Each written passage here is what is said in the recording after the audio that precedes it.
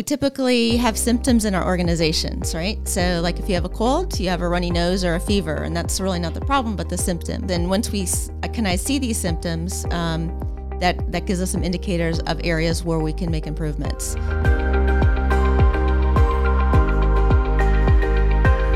Welcome to another episode of the ROI podcast presented by the Indiana University Kelley School of Business. I'm your host, Matt Martella. As you know, our show's mission is to help organizations make better business decisions. And before we dive into the content, I just want to take a minute to welcome all of our first-time listeners and just say thank you so much for spending some of your valued time with us here on the show. And as you work through and begin to get your feet wet and seeing how we deliver content, we want to open it up to you. Like I said, we are here to help you make a better business decision. And through that, we need to know, what are you wrestling with? So if you have a leadership question that you're struggling to answer, if you would like some expert advice with one of our faculty members, or you simply know someone who would make a great guest for our show, send us an email to ROIPod. That's ROIPOD at IUPUI.edu. So for many organizations, efficiency is always the key to driving success. Whether you're Apple and you're a multi-billion-dollar industry or you're a mom and pop shop here in Indiana, one thing we all have in common is we're trying to become a more efficient business, whether that be bringing in more revenue, whether that be helping our employees to feel like they have a higher sense of purpose, or that's simply to help our mission kind of grow and become a bigger entity or leave a bigger footprint wherever we reside. And on this episode, we want to address how can we work to make some of these efficiencies better? How do we identify or even know where to begin so we can become a better organization? So we're sitting down with one of our management professors, Kendra Reed. Kendra, welcome to the ROI podcast. Thank you. So one thing that you've been working on and just published recently is a piece that you co-authored with Neil Baum called Zap Your Gaps, Closing the Gaps in Your Practice. And on this article, you specifically were focusing it and tailoring it to physicians and the healthcare industry. However, this is a principle that we can actually pull out and broaden to almost any organization. Absolutely. You can even broaden it to your life. So talk about this concept of the gaps, the Zap Your Gaps concept, and let's define some terms before we start bringing in some practice. Sure. I can must give credit first to the Robinsons who wrote the book, Zap the Gaps, and have really kind of started this model. And what I've done is bring it to life in a classroom as a way that anybody can manage to solve problems and improve performance as well as efficiencies in their organization. So the concept starts with the idea is that you need to know where you need to focus your energy. So we typically have symptoms in our organizations, right? So like if you have a cold, you have a runny nose or a fever, and that's really not the problem, but the symptom. So in an organization, it might be patients complaining or customers complaining or employees complaining or any type of metrics. There might be some financial indicators that are going in the wrong direction or the right direction. And so we have several symptoms. And once we can I see these symptoms, that gives us some indicators of areas where we can make improvements. And so it helps us start to know there's a gap. And kind of when you address this article, for anyone that wants to, you can find this at greenbranch.com. You can find the full article that we'll be referencing throughout this podcast. And what you were saying is there are three factors or three steps in order to identify. It's listing characteristic factors, listing factors needed to achieve future objectives, and highlighting the gaps that exist and need to be fulfilled. So let's kind of expand those a little bit. Sure, let me try to simplify. Those sound complicated, don't they? But they really aren't. So what you wanted, there's in order to identify a gap, one thing is to identify where you are, your present position. So it's kind of like football. What yard line are you on?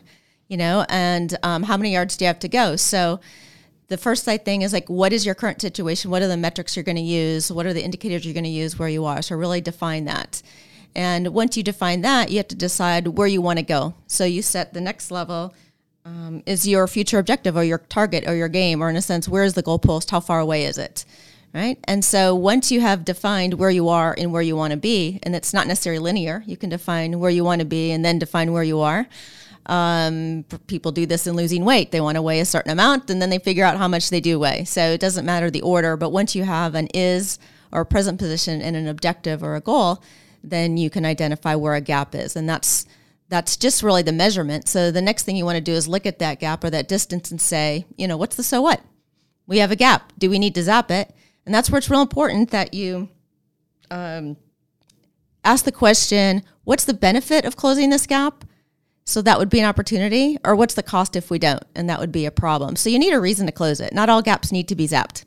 And I love how you guys used the medical field, because it tends to, when you think of just from a patient care, because not everyone's a physician, but from the patient care, you can easily identify gaps, whether that be, in this article, you were talking about waiting room, for example, like you're sitting in the waiting room for 60 minutes. Well, as a patient, you're sitting there waiting to see your doctor after, waiting another gap being 6 weeks even to get into Correct. The clinic in the first place. It creates a lot of strain on the patient, and then ultimately a strain on your business, because now you're having people that are going elsewhere. Where else in business, identify some other gaps that are kind of common, maybe not even in the physician world, but just in business generally? Yeah, you can keep it pretty general. Like you can say what market share you're considering and say what kind of market share you want at a very high level. The 30,000 foot perspective, you could say you want a certain percent of market share, and then you could look at your current market share. At the university, we look at enrollments and our ideal enrollment, what we'd like to have, and what our current enrollment. We could look at revenues, how much revenue we're getting for those, discount rates. We could look at less tangible things such as, happiness. People have a big happiness factor. We're kind of happiness addicted. But the idea is, how do you know when you are happy? So it's important, if that's the goal, to know when you're there. And so if companies want to be a very healthy environment and well-being, then they need to know what that means. What are the indicators of being well-being? So they need some type of metrics and intangibles or feedback that identify that. And so it sounds like the first step in order to be able to create a efficient workflow or to minimize, this quote unquote gap or zap the gap, for lack of a better term, is just figuring out the what is, like identifying what is currently happening. And just that alone. Absolutely. So if you figure out what is, kind of own where you are. There's a lot about owning it and being authentic and transparent about where you are, right? And then I think it's important to understand your mission. Why are you here? Why are you in this playing field? Why are you as a physician? Why are you this business? Why are you this person? You can apply it at any level. And once you have your mission in place, you say, then where do I want to take this is? Like, where should I be? Where should I go? So that's the idea. And it's a very simple model that can be applied in all aspects. So talk about the different gaps that do exist, because in this article you do expand upon, you give 3 different gaps. So what are those 3 different gaps that we can identify? As far as types of gaps, there's generally 2. There's problems and opportunities. But as far as what's causing the gap. So once you have a gap identified, before you go solving it, that's the most critical thing.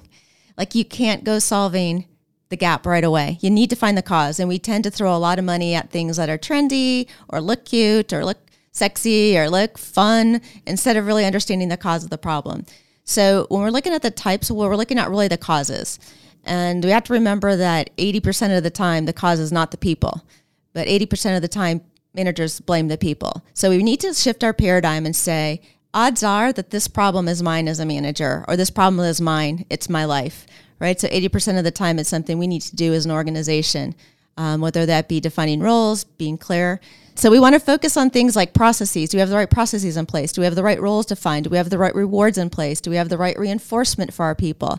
Those would be process type causes that are causing us not to be where we should be and keeping us stuck where we is, for lack of better terms. And the other thing is we do have the right technology in place. Do we have the tools in place and the resources in place for our employees? That can be another type of problem. So the causes can come from, the organization. They can come from the tools, but they also can come from the people. So about 20% of the time, the people are lacking something. Now, people can lack KSAs, or we call knowledge, skills, and attitudes, and we can work on those.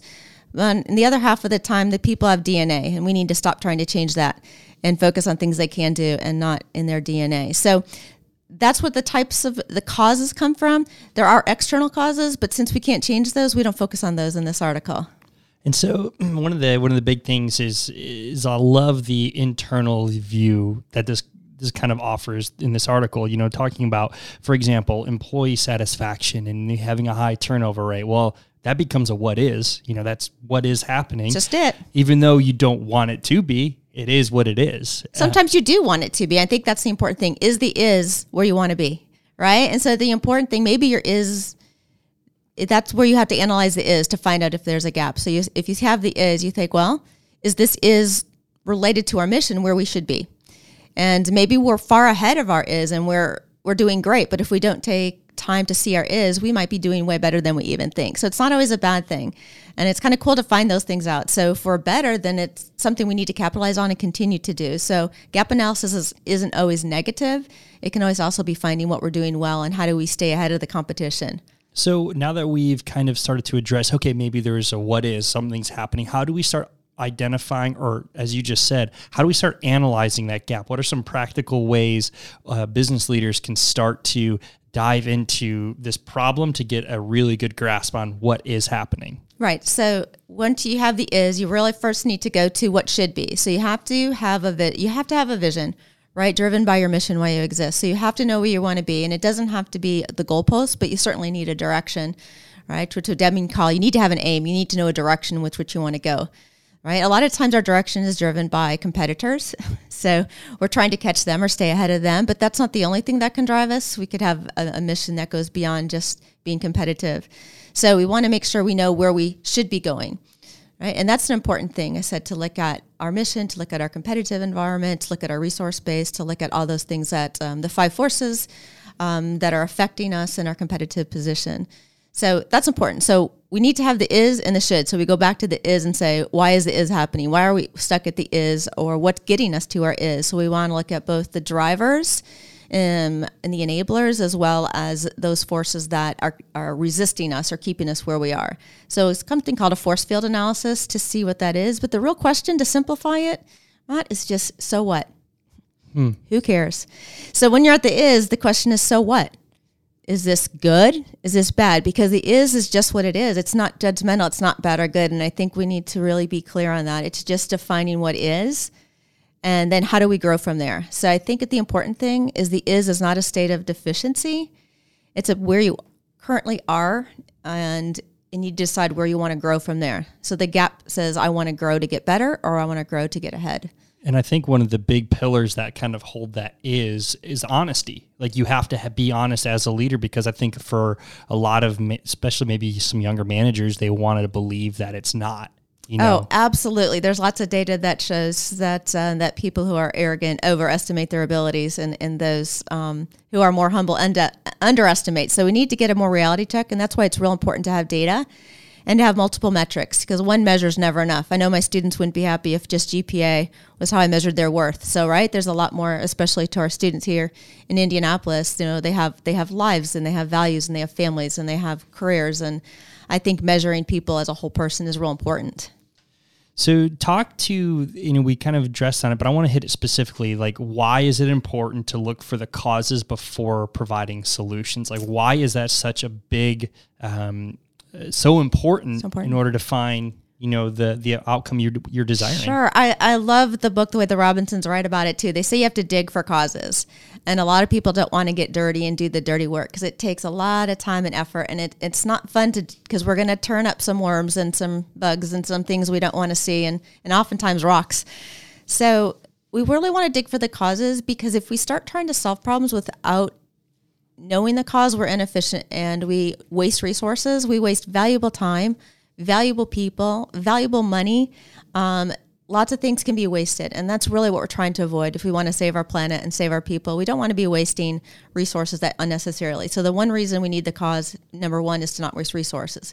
But worse, if we throw money or time at a problem without knowing the cause, we could also make it worse, right? So a lot of times, just like when you're hungry and you go, eat something that's not good for you, and then you get a stomach ache and you're hungry, right? So companies do the same thing. They throw resources at something that makes a problem even worse. Just because they have the resources. They have the resources, or they look, like you said, they look good, or everyone's doing it. So we tend to jump on the bandwagon without really knowing our specific situation and our specific DNA of our company and our mission. So it's not an easy situation. So you can waste resources, you can make it worse, and you can also cause harm. Right, so a lot of companies can throw money at a situation, and the cost of that money is people losing their jobs or missed contracts with other opportunities. So we can also cause harm in doing that. So I'd say those are the main things. The cause analysis is so important, and I'd say majority of the time, taking time to dig for that cause and get dirty is the reason we skip that, and we just want to get it done quickly instead of efficiently, and that causes usually more problems than we had to start with. So again, wasting resources, making it worse, and causing harm. Other reasons are the consequences of not knowing the cause.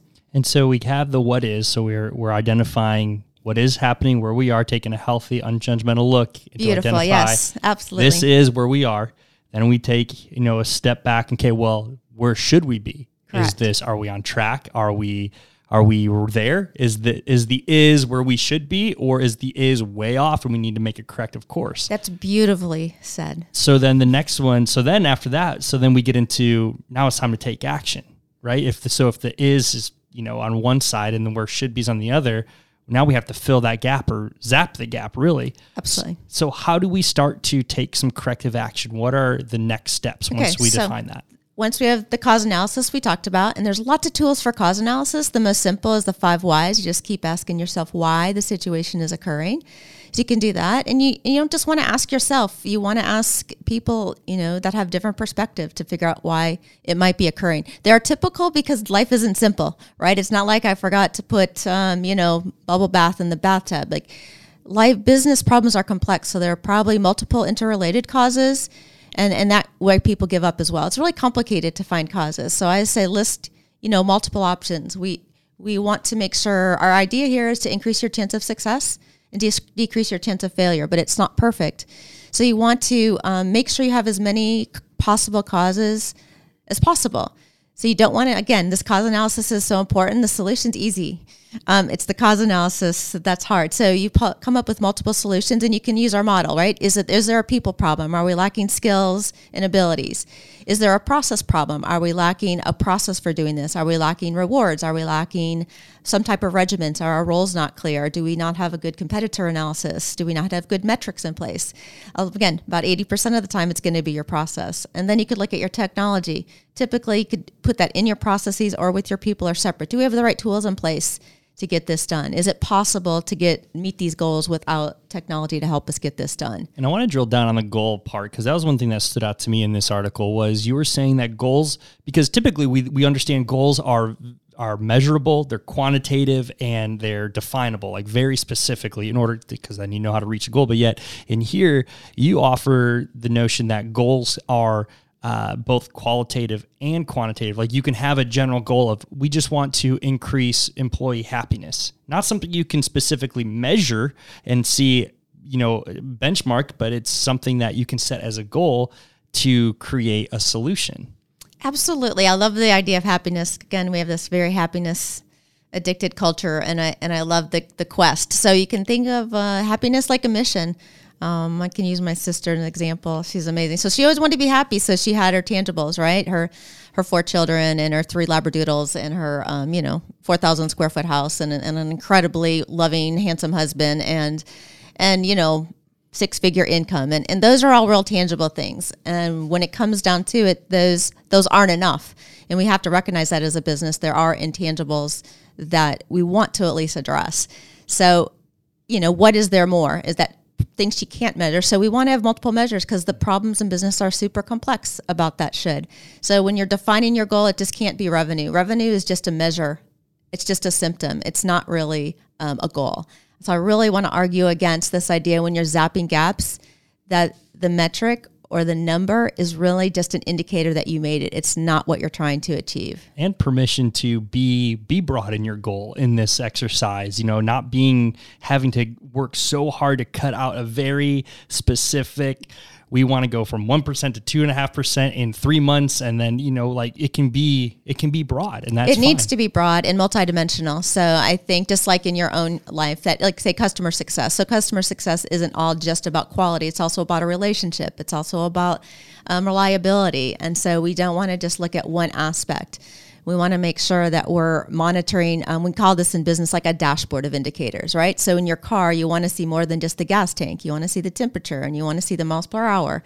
And if any one of those doesn't work, there's an indicator of something wrong. So you want to respect the complexity of our customers, the complexity of our employees, and the complexity of problems we face, which is what makes management so fascinating. And finally, we want to get into, now it comes to, all right, we're putting this into motion and the action is happening. And this is where you say, it's interesting, the goal being broad, yet you want the remedies to be action-oriented and specific. Talk about why it's important to have action-oriented and a specific remedy aimed at that gap zapping. Yeah, aim's the right word there, Matt. So the aim's the right word for sure. So we are we're on a journey, right? It's a continuous improvement journey.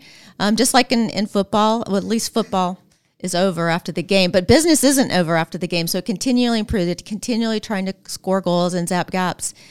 And so you want a direction, and once you have a gap defined, you really need to, and a cause identified, you need to focus on that one cause. There are an endless supply of opportunities and gaps to deal with. So it's really important to have a prioritization system when you're going through with your gaps, because even as I take my students through, we can identify 10 gaps with the university. I'm sure we all can find 10 gaps in our life for our businesses. But which one's the most important? So you really need to focus on what criteria are most important. So I would argue in a university, learning would be the number one criteria. That if it has a high impact on learning, then we need to use that. So we want to use the decision-making matrix and type of weighting system to at least to have multiple factors so we can identify which gaps require action. So that's important, to really be intentional about what gaps are most important for you to get your mission and keep you on that journey on your aim, as you talked about. And once you have that identified, specific actions are critical. Making someone happy isn't specific, right? And making customers happy isn't specific.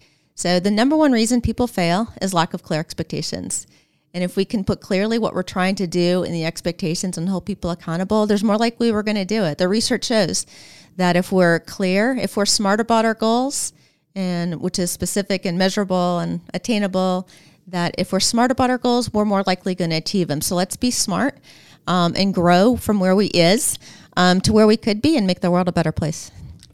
And finally, one of the things I want to highlight for all of our listeners is a great tool that is included in this article. If you don't have a physical copy, is a gap analysis, an actual template to help you build a gap analysis and work through this exact process we're talking about, so that way you can not only identify where you are, where you should be, have the corrective action, list it in order of importance, who is going to be responsible, and finally, when is it going to be accomplished, because that is also the big thing. So as an exercise, if this is something you want to do through your organization, I challenge you, make a table, whether that be just on a napkin or on an Excel spreadsheet with 7 columns. You have your category of where you want to start. You have the is, the should be, next the corrective action, the priority, owner, and due date. Make all those separate columns, and then you can work through this process on your own from start to finish of identifying exactly where you are, where you should be, which is the gap, and then figuring out a corrective action all the way through the process. Kendra, just want to thank you so much for being our guest here on the ROI podcast. Thank you. Go zap some gaps. This has been another episode of the ROI podcast presented by the Indiana University Kelley School of Business. I'm your host, Matt Martella. Our mission is to help organizations make better business decisions. We'll see you next week.